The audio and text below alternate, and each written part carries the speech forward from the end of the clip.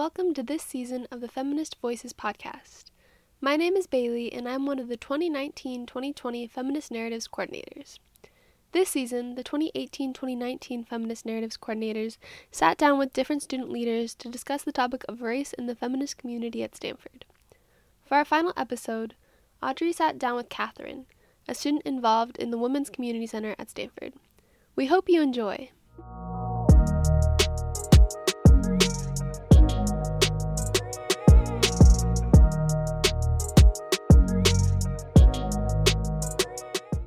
Thank you so much for joining us today, Catherine. Thank you for having me. If you could start with your name, pronouns if you wish, and what feminist community or communities you are a part of at Stanford and what your involvement is in those communities. My name is Catherine. I use she, her, or they, them pronouns. I've primarily been involved in the feminist community at Stanford through working at the Women's Community Center my sophomore year, and this year when I first got to college, I think it was really important for me to find a feminist community, and this ended up kind of being like my home base. I'm also in the Feminist Gender and Sexuality Studies honors program, and I wouldn't classify that as like a capital A activist space, but as like an academic activist space, I think that experience has also been interesting, and I've met a lot of really lovely individuals through the program as well. My sophomore year, I did a little bit of activism surrounding campus sexual assault, mainly after a sophomore college that I attended, and it was Michelle Dauber's sophomore college course on campus sexual assault, and I learned a lot about issues surrounding sexual assault both on campus and in the area, and more of like the legal ramifications and politics surrounding that. How does race affect the feminist activism that you participate in at Stanford, if at all? When I first got here, I was like, I have always been really passionate about feminism since like high school. I was like vice president of our feminist club at school, and I really wanted to find a welcoming feminist space that would also challenge me, and so I went to the Women's Coalition first like general open meeting of the year. This was like freshman fall quarter, and it was astounding. Like it was like a room full of like 30 or 40 people, like really large group, and aside from me there were like I think one or two other people who weren't white. This was really, I don't know, it was surprising because I thought that the Women's Coalition would be like the biggest, in my view, like the most visible feminist activist group on campus, and also the largest in terms of numbers. Seeing that was the face of feminism, I think really kind of like deterred me or pushed me away from engaging. So I didn't go to another meeting after that, and I know that WOCO has shifted a lot over time because of the leadership of a few individuals. That was my first introduction to the feminist community at Stanford. And so I think moving forward, it was really important for me to find a space that not just kind of more visibly represented, or it wasn't just about the optics or like how like diverse the community was, but I think for me what was more important was the values that are rooted in the community, and that is often determined, I think, by the people who are in it. So if you have a group that is 99% white, then there's probably going to be a lot of white feminism in the organizing that happens. I think just generally, since I got to college, I have definitely developed a much more intersectional framework. I think I definitely had like a really problematic kind of Western feminism or white feminist kind of Western savior complex coming into college, and had a really reductive understanding of what should be at the forefront of the feminist movement, and also just all the invisible labor that has been done. And I think that has mainly been through my coursework, actually, and also the process of writing my honors thesis. And of course, working at the Women's Community Center has helped me develop that more intersectional framework. And I think race definitely plays a huge part in that, along with other intersections of class and ability and sexuality.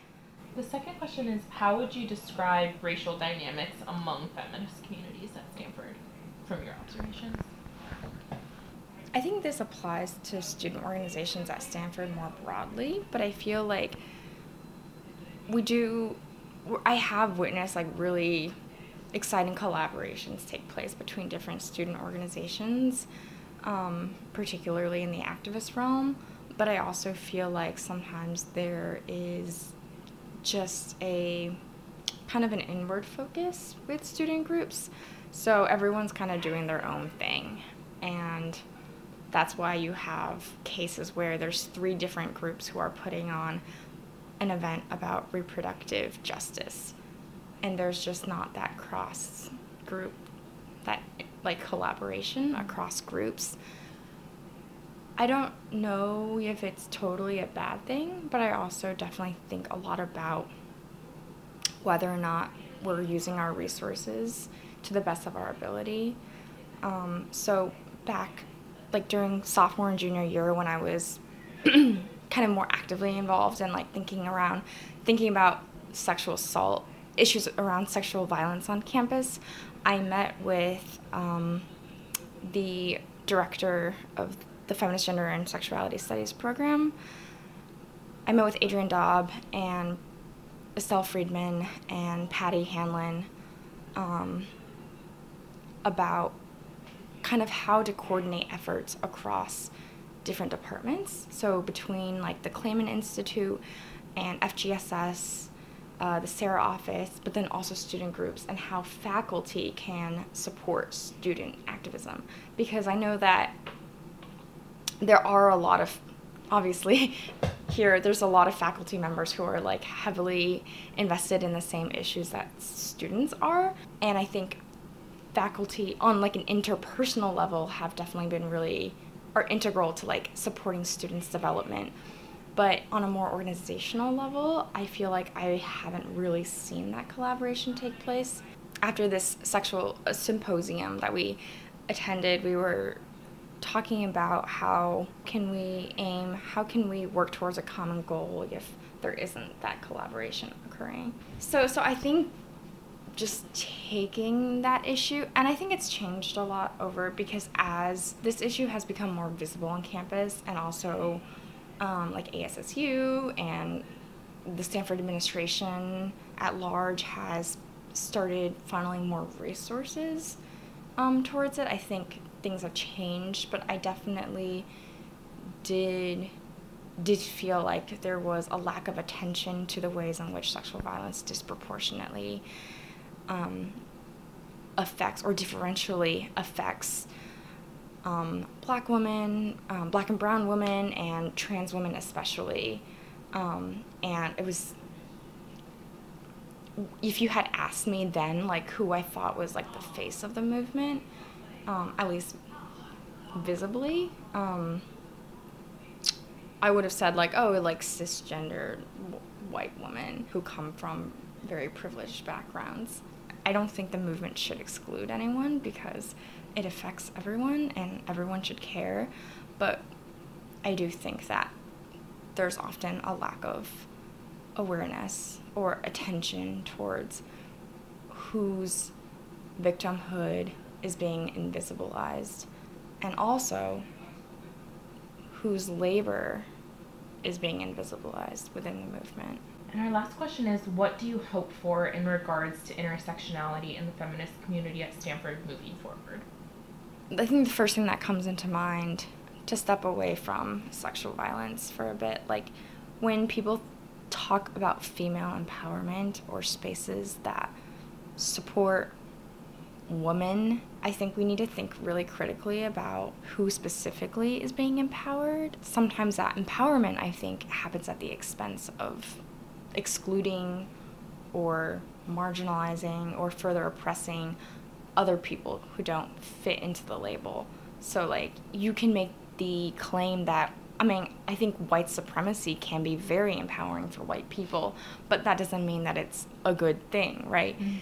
I think that's a huge problem in the feminist community here at Stanford and at large. And for me, I've had to do a lot of introspective work and like challenging my own politics and like continually thinking about who I'm excluding from my own politics and which voices I'm privileging, which voices I'm marginalizing just by leaving out. And I think it's something that we can all attend to more, whether it's in regard to race or class or a variety of other social identities.